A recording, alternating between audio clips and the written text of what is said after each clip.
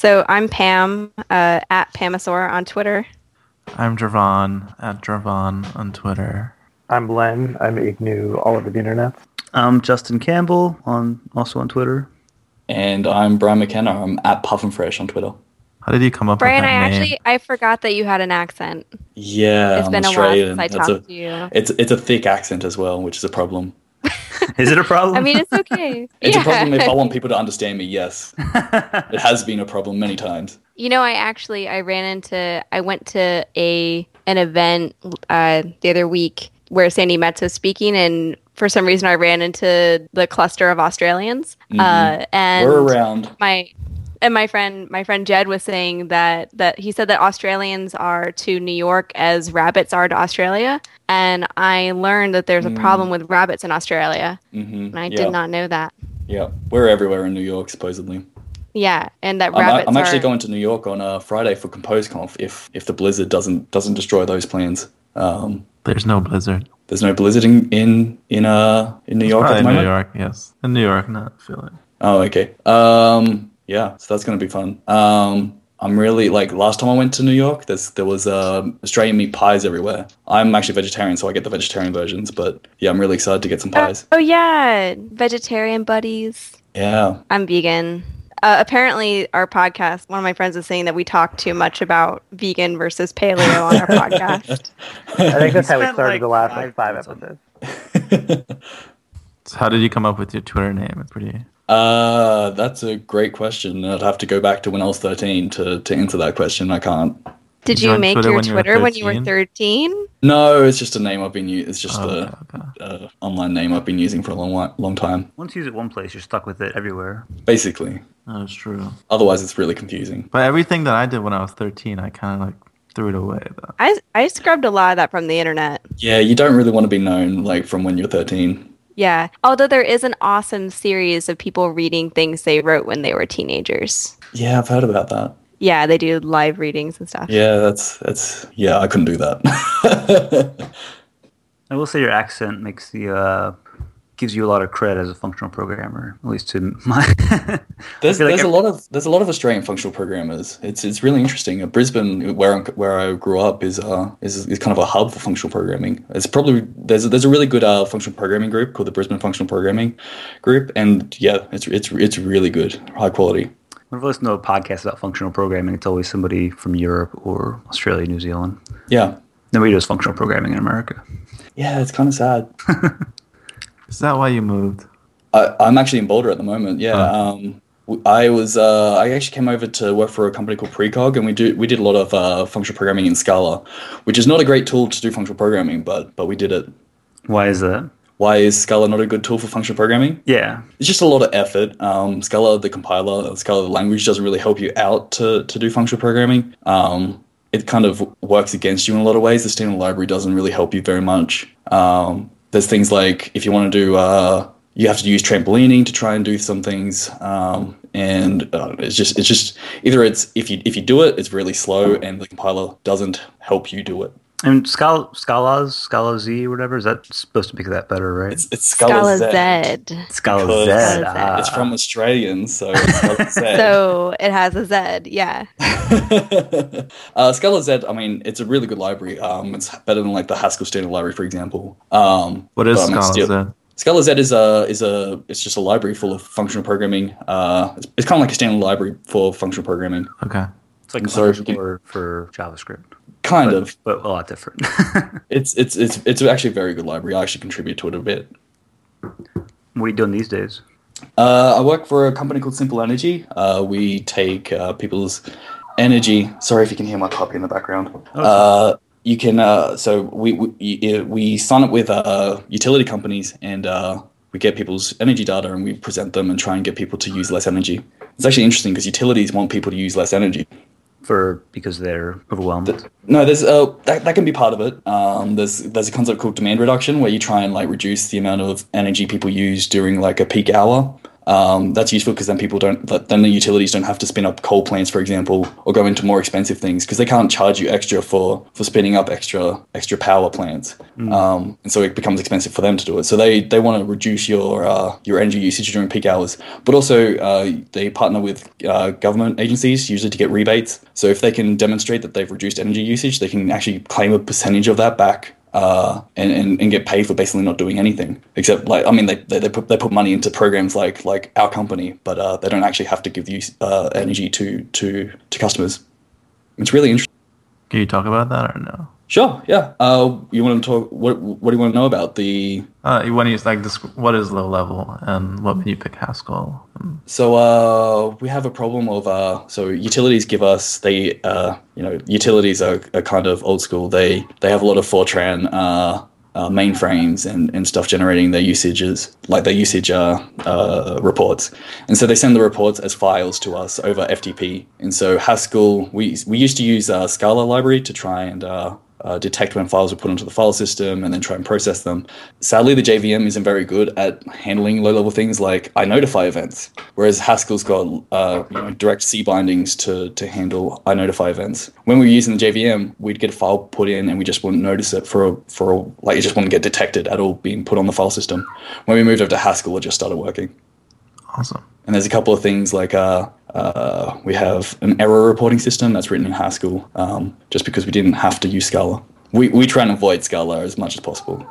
Sadly, most of the existing code is in Scala. It's interesting that you avoid Scala, but you go to Haskell. There's probably 100 companies that are avoiding Java to write Scala. That's true, yeah. We go a little bit further. Pam, how's your Scala course going? Well, the Scala course is over. Oh. So I did everything but the last week. So I could always go back to last week. Maybe it'll be the first thing I do at Hacker School is finish the last week of functional programming in Scala. You dropped out senior year. Yeah, I don't know. You're going to be a millionaire, Pam. Because it's obviously an indicator. It's not... because one person did it and founded Xerox, then... But Xerox is one of the ones that's founded by a high school dropout, if I remember correctly. But facts aren't important on the internet. Facts. If you say something on the internet, it becomes true. Mm-hmm. It actually... So I kind of want to talk about the paper because I want to immediately challenge Brian's assertion that the conclusion is really cool because the second paragraph is kind of a WTF moment, and then it references Independence Day, the movie. So when you say that awesome. The paper is hard to understand, I was like, I don't think it's hard to understand references to the movie Independence Day. So what is the paper? So the WTF paragraph was about the Pioneer spaceship. I was like, I don't get this. What's the title of the paper, guys? The paper is Propositions as Types, Javon. Did you read it? I think you read it because you said that it was hard. I did read it, but we need to tell people what we're reading. Yeah. Well, yeah. I guess that's what you do in audio format. But and also, so I had a question because I think so Brian, you assigned us our homework with this paper, and so this says that it was. So is this published or submitted in November of 2014? So it's pretty recent. Pretty new. Yeah. That's why I chose it. So Philip Wadler has done papers very similar to Propositions as Types before. It's about the Curry-Howard isomorphism, and he's done papers on it before. What? Wait. Curry-Howard. Curry-Howard right? Isomorphism. That's exactly it. Okay, I got it. All right. Cool. He has done papers on it before, and this is his most recent one. Can you explain the Curry-Howard? Sorry, can you explain the Curry-Howard isomorphism? Sure. So it's describing that given a logic and given a programming language, we can create an isomorphism between these two things. So anything that we can write in the programming language as types, we isomorphism being a fancy word for samely likeness. Yes. Right. Yes. Yeah. So, what we can do in one thing, we can do in the other thing. So we can write types in one language, in the programming language, and they actually form propositions in a logic. And not only that, once we have a program given this type, then we can actually say, well, this is a proof to that proposition. And then not only that, this is the interesting part of the paper, for me at least. This is the first time I actually heard about it. But when we go to evaluate a program, it's actually the same as the idea of simplifying a proof. So what we're saying is that In that, programming yeah, language and there the are logic rules have and got. it's evaluated. Yes, exactly. In a So yeah, sense. what we're saying is that a programming language, given a programming language, we can have a logic formalizing the types, the programs, and how to evaluate those programs. And so we can, if we think about logic, we can actually encode logical propositions as types, which is really interesting. So I had a question that's a little more meta about the paper again Sure. of the. So I feel like I remember something that there's different kinds of academic papers Mm-hmm. and that because this isn't, so Wadler's not proposing a new thing. No, he's describing Correct. like a historical. So really this is, I guess, is this a review? Or, I don't know what I mean. It's maybe it's got a lot of history in it. It describes like Yeah. how the Curry-Howard isomorphism came around, why it's important because it came around at a particular time. And then it kind of describes how it's useful, like describing how you can take conjunction from logic and then try and make a type out of, translate it into a programming language and try and make types out of conjunctions, what we call a product. And so it's kind of like I don't know, it's historical, but it's also got a tutorial part in it as well. Yeah, I found that interesting. Did any of you guys have other questions? Because I had a specific question that I thought could be interesting. Go for it. Go for it. Okay, so I meant to number the pages. So reading an academic paper also reminded me of playing music where I felt like I should number all the pages and number all the paragraphs so that I could easily point you to what section I'm talking about. That's good. All right, so section 8, lambda calculus. The next page, because I assume that since we all had the same PDF, we had the same paging that has the pictures on the side and the text on the right. Yep. 1, 2, 3, maybe 4 paragraphs down, when it says the program reads as follows. It actually kind of helped me to try and attempt to say this out loud. And Brian, I want to ask you to say this out loud. Okay. The program reads as follows. You want me to start from from there? variable. From variable z of type B product A, we form term pi 2 z of type A by product dash E2.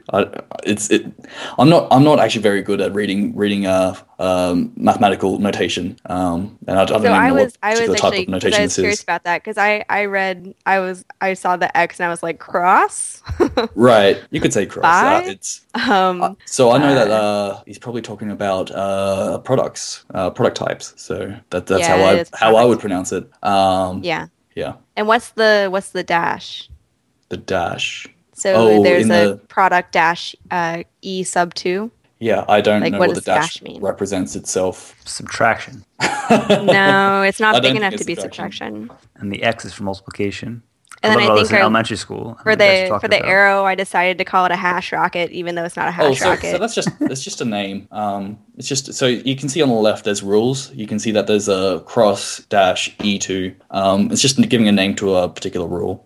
Oh, so the E2 is a shorthand for describing the preceding portion. Yes? For the formula, yeah. Okay.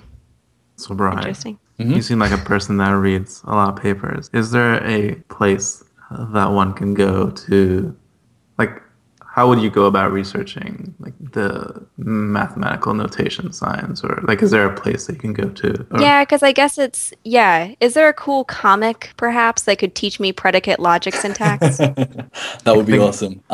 Way I learned was from a book called Types in Programming Languages. It starts from the beginning, kind of builds up to show you what the rules mean and how to use them. That's for programming based papers, which is what I mostly read. Okay. So I don't have a general rule for like how to find out these formulas. I have no idea. When I get into some deep stuff, I have no idea. Is there an IRC channel or something that you hang out in? I hang out on a lot of IRC channels, but nothing related to logic or mathematics really. I did for some point of time try and understand homotopy type theory using IRC. It didn't work out at all. What IRC rooms do you hang out in? So I'm in Haskell.au, which is a good channel. The Australian Haskellers, and everyone else is invited as well. Don't have to be Australian. So do you have non-Australians who lurk in the Australian channel? Yes, yeah. I don't know. We do, yeah. Probably because it's a pretty good channel. There's Scala Z, which I talk about, Scala stuff every now and then. There's Idris, I forgot. I think it's just Idris, which is a dependently typed programming language, which I help out with a little bit. And maybe PureScript is probably the next big one that I contribute to, which is not very often at all, maybe once every couple of months. That's a lot of IRC channels. There's a lot more than just those ones as well, but those are the ones that I actually talk in every now and then.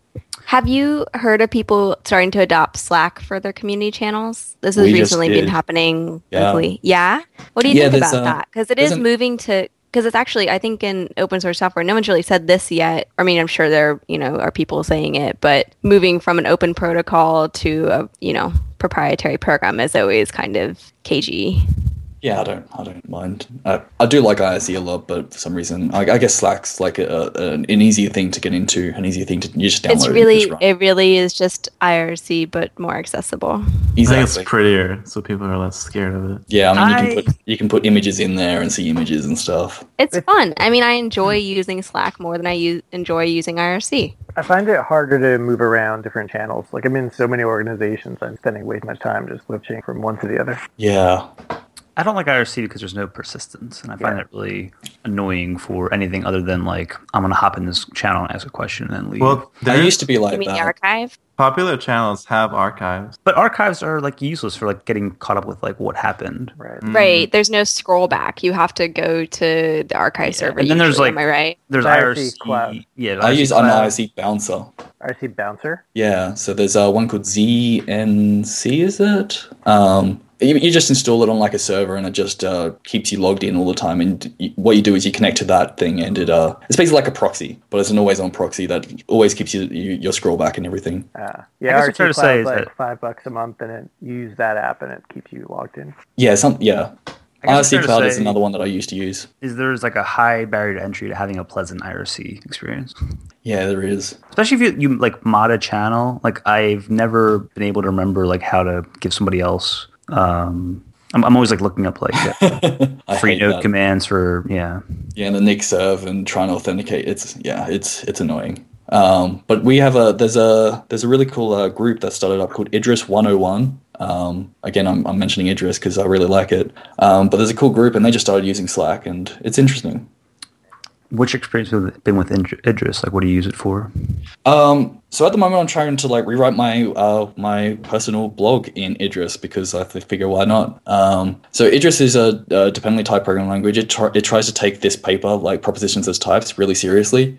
So you can encode a lot more propositions in the types than what you can in, for example, Haskell. Could we explain dependent types real quick? Sure. So dependent types allow everything is the same language. So in Haskell, for example, we've got the type language, and then we've got the value language. And so when you're working with types, that like you can't just add two types together. Like you have to use a type constructor to try and construct a type of the right thing. Whereas in Idris, we can write a function that just works over types. And we can also have values in the type. So if we define a natural number, or let's say we want to put, want to make what's a good example? We want to make so let's say we've got a string of characters, and we want to make sure that the string only contains binary. What we can do is promote every character in that string and promote it to the type level, and just ensure that for every character it's either 0 or 1. So we can enforce more invariance than what we can than in Haskell. One thing I've done like a little bit of Haskell programming, and one thing I've wanted to express in a type is like if I have a list as input and then output of a function, I want to like guarantee in the type that the list gets bigger or smaller. Oh yes, that's exactly what dependent types give you. Oh really? Yeah. So the common example, like the first example you see when you start searching for dependent types, is something called a vector, and a vector contains its length. So it's a list with a length. So you've got a vector of 4 integers, or a vector of 4 strings, or something like that. What you can do is, you can definitely write a function that says that the output type is, so it's a vector of n, and you get a vector of m of a's, and the m has to be bigger than n. Yeah, so you want dependent types, and that's what Idris gives you. So you should definitely play around with Idris. I'd like to. Yeah, so you can tell that I really like types, and so I'm trying to dependent types have a history, but they're not really made for writing programs that are meant to be executed. Mostly they're for proving things, proving mathematical statements. So Idris is an attempt to try and make it so that it's possible to execute these programs very easily. And it does it by trying to make dependent types that never had a history of being very efficient. So if you were to try and execute dependent types on a computer, it would not be that fast. Idris tries to make it an efficient thing to do. So for example, we have this idea of a natural number, which is defined as either 0 or a successor of another natural number. So you get successor of 0, and that represents 3. That would, in traditional dependent type languages, that will just compile into like an ADT and it'll use up n amount of memory. So like if you have a large number, it's going to be very slow to compute. With Idris, it actually compiles down to an arbitrary precision integer, so it's actually a lot faster to use. So it just basically tries to make dependent types executable for real programs. What is Idris's relationship to Haskell? Is it its own like compiler, or do you need Haskell to run Idris? So Idris is written in Haskell, so you do need to have GHC installed and compile Idris with GHC. But Idris compiles down to C code or JavaScript, so you can actually write dependently typed JavaScript if you wanted to. And there is a little bit of a runtime when you compile down to C code, or when you compile down to JavaScript, it will compile down to a little bit of runtime that you have to include in your web page or in your program. Okay. Speaking of functional JavaScript, I was playing out with PureScript recently. Are you using? Oh man, it's like 2 weeks ago. I'm trying to remember. I got started with like a Bower template of some sort. Yeah. And then after I spent like a day trying to get that working, and I got it working, but then I saw somebody else had written like a PureScript, I guess like package manager and project manager. Yeah. I think that was Bodil that did that. Yeah. Yeah. What is the convention like? Are people using that tool, or whenever I haven't done PureScript in a while now, in a couple of months, but when I last did PureScript, I definitely used Bower. Okay. I don't like Bower that much, but it wasn't. I don't think Bodil's project was far enough along for me to use. But I'm okay. Yeah, because I had to use NPM and Bower and one other package manager. There's 3 package managers. You need 3. I was like, there must be a better way. It kind of sucks also that you need to have GHC installed to use PureScript, but that's how it is. But I did like, after I got everything up and running, looking at the JavaScript that it outputted, it was kind of neat to see how It's very clean. It's really good. I definitely recommend PureScript. Idris isn't as clean as PureScript, which is sad, but there's a bit of runtime involved. So with your knowledge of types and stuff, how does it affect your day-to-day programming for work versus just fun stuff? I guess. Well, I guess what I'm asking is, like, does it get in the way, or not get in the way, but there's a lot, like, do you think differently? How do you write things differently? I definitely think differently to how I used to think. You're like writing HTML and then you're like deep in type theory. It happens. It does happen. So like, there's an idea in the paper that describes a concept called parametricity. I use that all day, every day. Like, it is the best thing ever. Basically, it says, like, if you have a for all quantifier, so if you say, like, for all A, you say for all A, I have a function from A to A. So you're saying that I can, if you instantiate A to be an integer, for example, or a string, there's only one implementation of that function under the assumption that you're doing fast and loose reasoning, which means that you don't have side effects, you don't have infinite loops, you don't have exceptions. Under that circumstance, then you've only got one implementation, and that's the identity function. That's A to A, so you can only just return the same thing that you got as an input. I do that all the time, and especially with this idea called type classes, you can put bounds on the thing, so you can say for all A such that A is able to be is a functor, for example. Then you can write all these functions. There's actually a really cool Twitter account. It's called twitter.com/parametricity. If you look at that, there's some really good examples of what parametricity gives you. And knowing a little bit about types and knowing about parametricity, it's really, really useful for my day-to-day stuff. The last tweet is, reminder, fast and loose reasoning is morally correct. Yes, it might sound pretentious, but it's a reference to a paper title called Fast and Loose Reasoning is Morally Correct. It's a really good paper, and I definitely recommend that one as well. It basically justifies that if you don't use side effects, if you if you make the assumption that functions that you're calling don't use side effects, don't have infinite loops, and don't have exceptions, then the properties carry over to programs that you can't prove it. But if you make the assumption, you can carry it around and you can say, I have this proof here, so making the assumption of this, then I know that it's going to be correct. It's a paper I highly recommend. Did you want to talk about the Pioneer spaceship reference, Pam?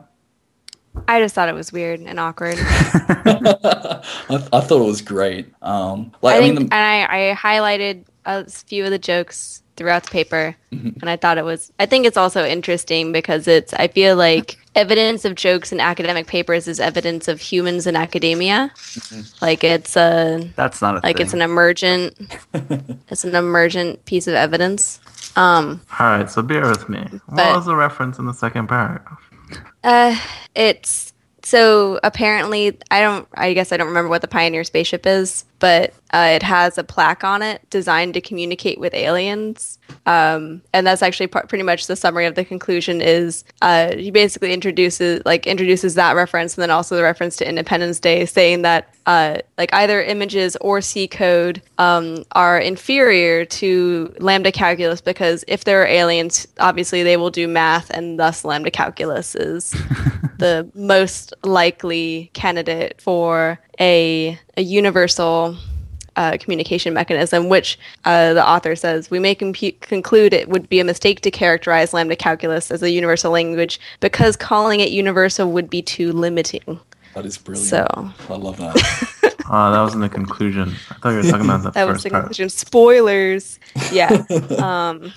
So, and then that's the last line of the paper. And then the Howard on Curry Howard is about half the length of the actual paper and finishes with the sentence, someone should check this. So, if you hadn't read that part, Brian, someone should check this. Which I think is a great way to end an academic response. That was way too long for me to read. But it's also very academic. I feel like that the longer you're an academic, the more you end up talking and writing, and you can just speak and write at length without interruption. Yeah, I can't do that. Because I was reading and I was like, God, don't you ever feel like you talk too much?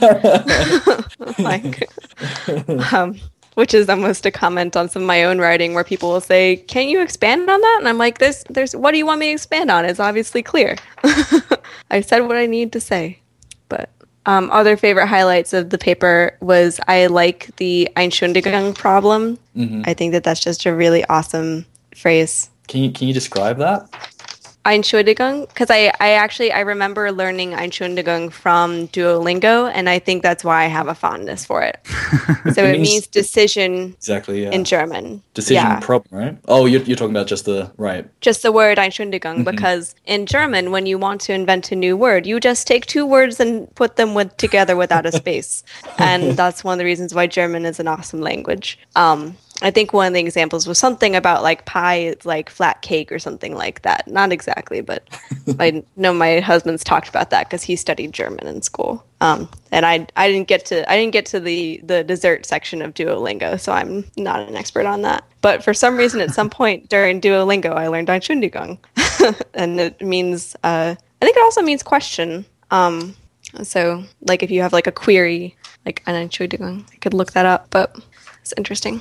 And what does it mean to solve the decision problem? Problem. Yeah, so I'm just going to restate what I think I'm reading is that it's the decision problem is to develop a procedure to determine the truth or falsity of any statement. So how do you decide if something is true or false is the decision problem. Yes, Brian McKenna?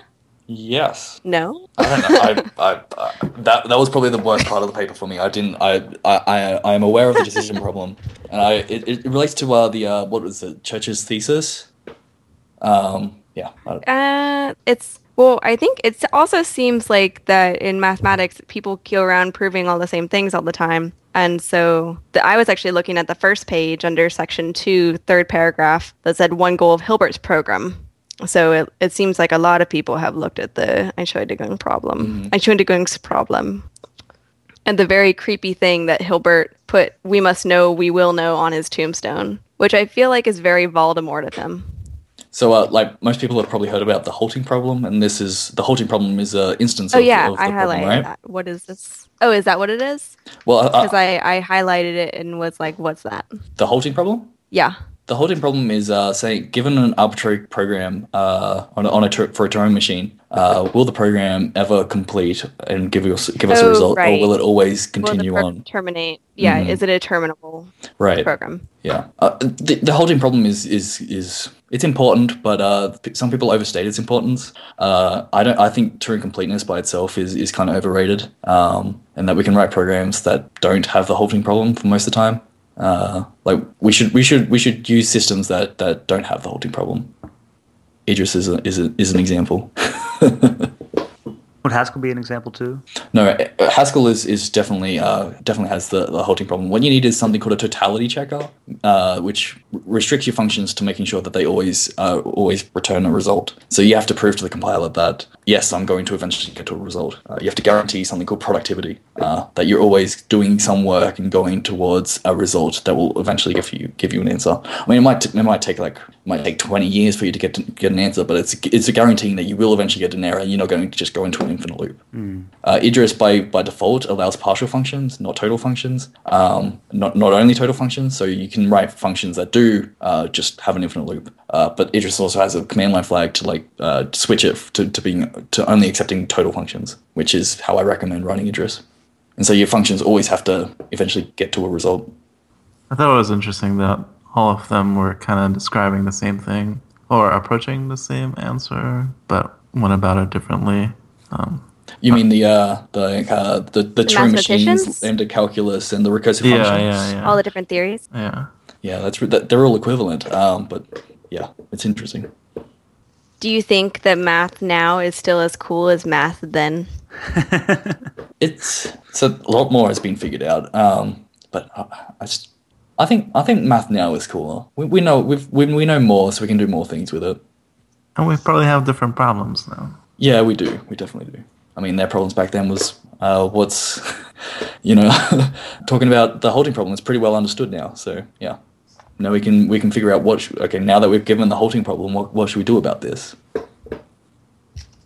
That's actually the observation of all the things kind of coming at the same time being similar was actually one of my highlighted phrases that I appreciate of evidence of humor by author was like buses, you wait 2,000 years for a definition of effectively calculable and then 3 come along at once.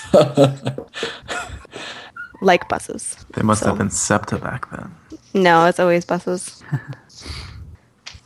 This is actually, I don't know, during the trip to Belize, catching buses in Belize is literally you stand on the side of the highway and wait. Wow. And it is kind of fascinating. Yeah. That's and it how it works. is in It's a really Trinidad, awesome too. system. Yeah, it's kind of like the night bus. Not the highway, but usually just at the side of the road. The major road. Well, yeah, just it's like it's called a highway. Yeah. So there's no signs or anything. Nope, you just put your hand out. No. And they stop. Yeah. Mm-hmm.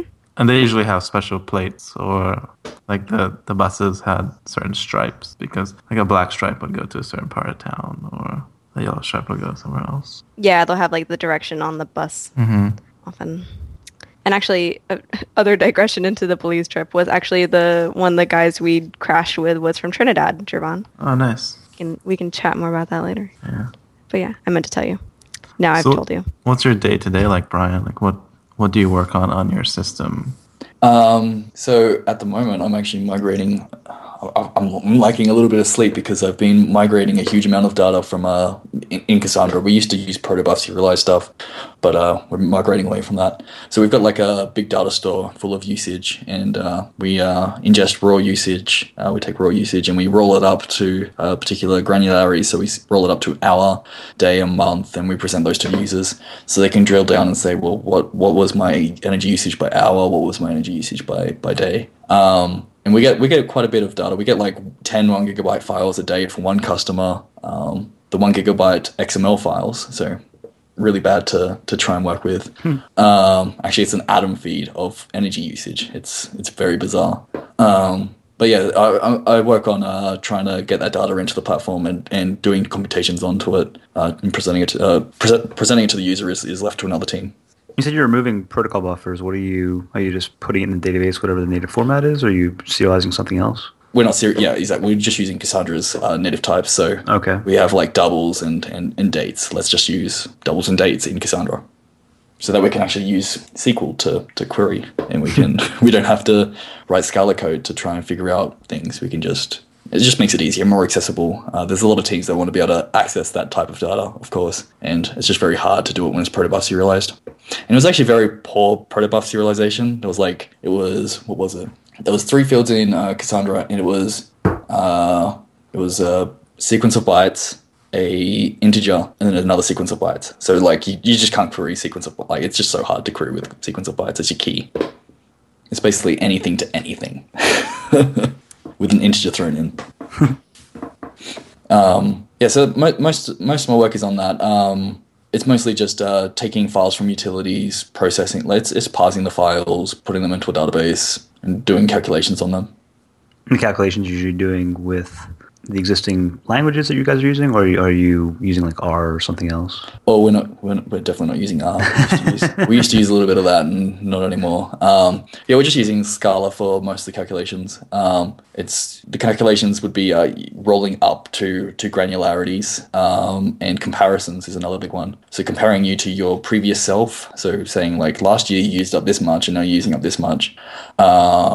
And comparing to other people, so people that are like live near you or live in similar climates to you, we compare you so that you can figure out if you're using too much energy. And another one we compare is weather data. So weather, of course, impacts your energy usage quite a bit. So we take your energy usage and we compare. We take your weather and compare against your energy usage to say like, well, last week it was this much. There was the same. It was the same, something called a degree day. It was the same basic temperature, and so you used up that much energy on that day, and so you used up this much energy on this day, and so you're doing pretty poor because the temperature was about the same, and so you're using up more energy, and that's bad. How do you like living in Boulder? Boulder's pretty cool. I'm actually moving back to Australia in about 6 months now. Oh wow! But I've been in Boulder in 2 years, and it's really awesome. The mountains are really, really cool. Yeah. Being able to like do big walks up the mountains, go on big hikes. Also, Boulder's a pretty cool place. There's I think about a lot of tech talent there. There's a lot of startups. It's actually the highest density of software engineers in the US. Google's growing huge over here. And there's definitely a lot of startups, and about a third, I think close to a third of the population of Boulder is actually university students. Oh wow! Yeah, so it shrinks over the summer break, which is really interesting to see. Do you ski or snowboard? I have snowboarded, but only in New Zealand. I haven't been while I've been over here. I really need to get up there, but I just haven't found time, which is sad. Wow. Snowboarding is really fun, though. It was really cool. You have to be prepared to hurt yourself a little bit, though. Yeah, we don't. I have a question. What's that? So you're, and I'm going to characterize you, and you can disagree as your wish. So okay. I'll put you in the bucket of, you're an industry person with an interest in academic papers and work coming out of academia. Mm-hmm. What do you think of this kind of practitioners being interested in academia, and what is your feel for what academia thinks of it? I think it's extremely important for anyone in working in an industry. They need to know about what academia is doing.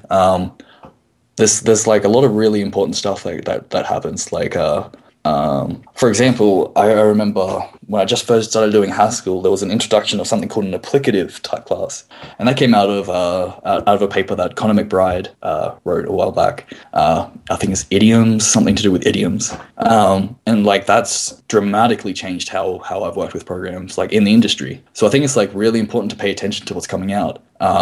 Idris is something that is being worked on at a university by Edwin Brady. And it's something that we need to pay attention to. Now, I don't think it's practical to be using at work, but it's something that we should be playing around with and learning about, because dependent types are interesting, and we should be learning about dependent types and see how we might be able to apply it in the future to our jobs. And And I think so. Academia, it's interesting because like Edwin Brady is working on Idris as part of his at a university, but he's also trying to make it something for potential industry use. He's trying to make it so that it's possible to execute dependently type programs without doing anything, without going through huge lengths of doing a lot of work to be able to do that. So I think academia actually does try and be relevant to the industry. A lot of people think that they're just in an ivory tower doing their own thing, but a lot of good funding actually goes towards people doing things trying to make the industry better.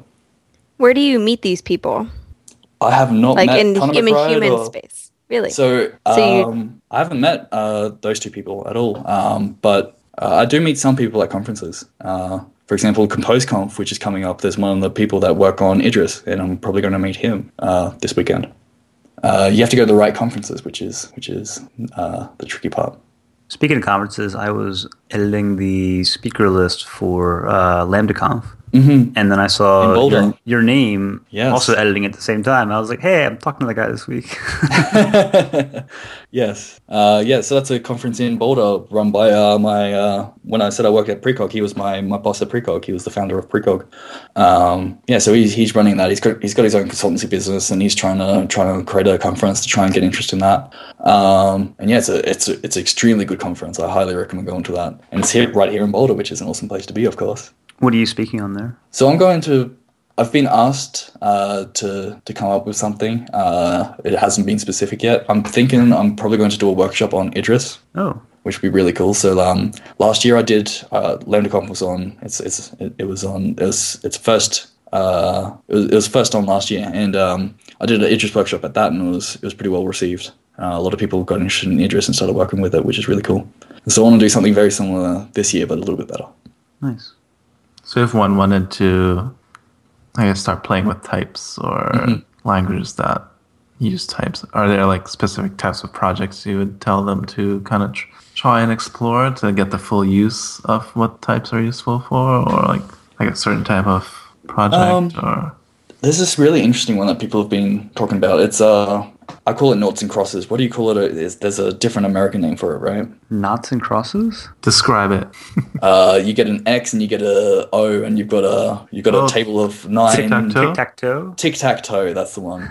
So it's describing the rules of tic-tac-toe such that you can't try and put a move into a completed game, for example. If every square is taken, you can't put a move in. Or if the game's already won and there's still empty cells, you still can't enter in your move. So it's encoding that all the rules of the game, but doing it at the type system so that you guarantee that you can't do things that don't make sense with the game. Oh, wow. So that's really, really tricky. But if you want to, that's the type of thing that types can do. I wouldn't recommend that as an introductory thing to try and learn types through that. But that's just an example of what you can do. I've got a couple of videos online of using Idris to try and improve things. I wrote a function that you're familiar with, the printf function, right? Like printing the standard out? Printing just standing out, but also doing interpolation into the string and making sure that if you've got a percentage %d, you can put an integer in, and if you put a percentage %s, you can put a string in. So I've got a video on YouTube of showing how Idris allows you to have a string, but then making sure that you can only pass in an integer and you can only pass in a string, or you have to pass those things in, otherwise the code won't compile. I also did a strange loop talk last year, which demonstrated a couple of things you can do with types. One of them is my example of making a string that's only full of binary numbers and converting it into an actual number. Another one was proving the algorithmic complexity, the computational complexity of a function. So having that the function is big O of n or big O of log n or something at the type level, so that you can only write a function that implements that has that complexity. Oh wow. So there's a lot of things you can do with types, and we're still trying to figure out how to encode lots more invariants into types. Do you think these will make it down to I don't want to use a weird word, but most companies are doing Java or Ruby or something for their programming, or even Scala? Do you think those kind of safety mechanisms will make it down to those kind of mass industry programmers? I think so. It's going to be a while, but I think we'll eventually get there. There's been a huge shift in people learning Scala and learning Haskell pretty recently. I think people are really interested in the idea of type systems. I don't think a lot of people are really that familiar with them though, and there's a lot of misconceptions of what type systems can and can't do, and what problems they have. And that they like slow you down and things like that. Like for me, a type system makes it faster for me to implement things because, like I was talking about parametricity before, if I know there's only one implementation, then it's very easy for me to implement it. I don't have to think. There's actually there was a really cool GitHub post. Like a GitHub repo it was just a markdown file, I think. But it was using this programming language called Coq, COQ. Which described a concept called thoughtless programming, I think it was. Well, it was something like programming without thinking or thoughtless programming. And it describes like how you can use types to describe what you want, like specify exactly what you want, and then implementation basically comes for free. So I think the industry will start embracing after it notices that it makes you faster because it limits the possible implementations that you have, and you don't have to think as much.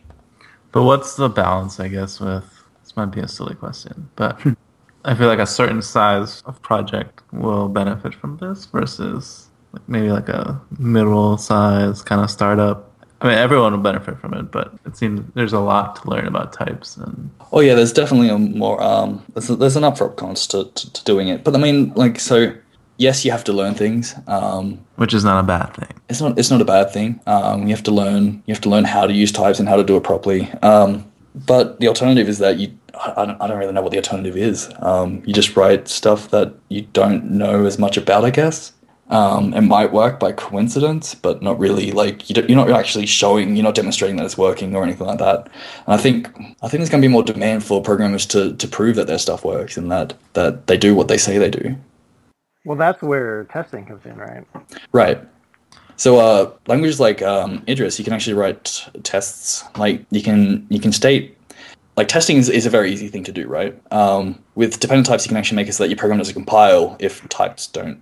If your tests don't work, it's very like in Idris, for example, you just put an equal sign in and you say that's a type. So you can say that 1 = 1, and the proof is reflexive, and then you're done. Like that's the limit of your test. I guess the argument that I've heard from people is like, so you said that programmers will have to prove their programs, and types help that. Yep. And then someone from an untyped language might say, well, that's what my tests are for. Like my tests are proving. Well, so test prove you're specifying that for this particular input you get this particular output. With types, you say for all inputs you get this is a property that holds for all outputs. So you're doing a for all rather than just saying for this one example. So it's kind of tests are like doing it by example, whereas types do it for everything. But I mean, anything that you can test, you can also promote to a type very easily in dependently typed languages. So I don't really see any benefits to just writing tests. It's just as easy to write the types in a dependently typed language. That's not true for when you're using Haskell. Sometimes it's easy to just write a test rather than to construct a type. Sometimes it's not even possible to construct a type that specifies what your test would. But I think we're moving towards more expressive type systems. And an expressive type system, we should just be using types because there's no benefits to actually having. I wouldn't say that but there's very little benefits to having runtime tests of things. We can do it because dependently typed languages have there's just one language rather than two languages. There's not a type language and the runtime language. Everything's what you have to do is have an evaluator in dependently typed language so that you can compute types but also compute values at compile time. So what you can do is just have your test be executed at compile time, which is really interesting. It's a really sad puppy noise. Are you ready for picks? We can be ready. Anything else you want to talk about before we wrap it up, Brian? No, I'm good. All right. So I just started this week. I'm still kind of debating on whether I'm going to take it, but I'm kind of defaulting to taking it, this algorithms course on Coursera. Be my first Coursera of 2015 on algorithms design and analysis from Stanford. Is that the part one? Yes, part 1. There's also a Princeton course that's also a part 1. But I think supposedly the difference, according to Princeton, but I think this is what Princeton was referring to, of the difference between Princeton and Stanford on this, is that Princeton's course is more programming related, so you write Java. Stanford's is more math related, so you do math. I'm leaning in the math direction, and I've like Stanford's Coursera courses as well.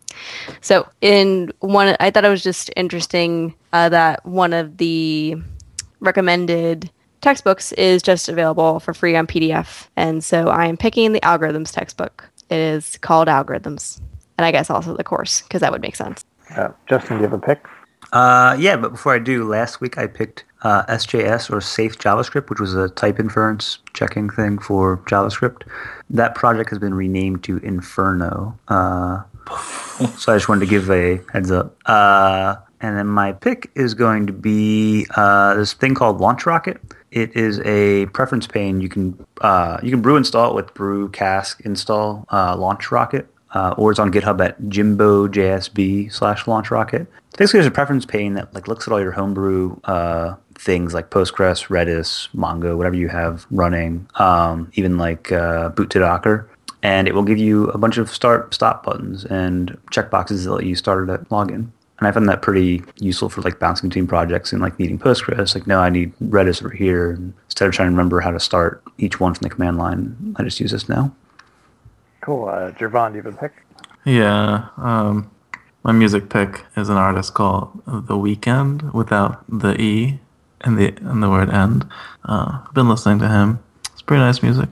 And my other pick is Paying It Forward. So I've been helping with this little like Rails class, and one of the students opened a pull request on something that I own, I guess, on GitHub or have on GitHub, and I thought that was cool. And so if you pay it forward, someone will also return the favor and do something for you. So pay it forward, guys and girls. So my pick is Transparent. I finally got around to watching that on Amazon Prime. It was really good. It stars Jeffrey Tambor, who is George and Oscar on Arrested Development, and somebody who's post-retirement going through a transition from male to female, and just goes through all of her problems. It's really good. It's only 10 episodes, half hour each, so it's a very, very short binge watch. Brian, do you have a pick? Can I have two? Sure. You can have as many as you want. Awesome. So ComposeConf this weekend, it's sold out, so you can't go, but you should go next year. It's going to be awesome. It's a conference with a focus on functional programming, specifically like Haskell, ML, F#, and similar languages, which will be really cool. I'm really excited for that. There's going to be a workshop. There's going to be I think the opening keynote is about dependent types, which is going to be really cool. And I think second day there's going to be a workshop on idrisy things. I can't remember what specifically, but some idrisy thing, which would be cool. Where I'll also meet David Christensen, who is one of the main contributors to Idris. The second thing I want to mention is LambdaConf in Boulder. I'll be doing a workshop on Idris. So if you want to know about propositions as types or how to use, I'll demonstrate how we can easily make tests into types, and that'll be really fun. And if you want to meet me, come to Boulder. It'd be awesome. Awesome. So thanks so much for being on, Brian. Where can people find out more about you? Yeah, thanks for having me. I'm Puffnfresh on Twitter, PUFFNFRESH. You can access my blog, which I haven't updated in a while, but I will once I rewrite it in Idris, brianmckenna.org. And if you want to send me an email, it's brian@brianmckenna.org. Cool. So show notes are at turing.cool/37. Follow us on Twitter at turingcool, and I'll talk to you guys next week. Thanks, Brian. Bye. Thanks, Brian. Thank you.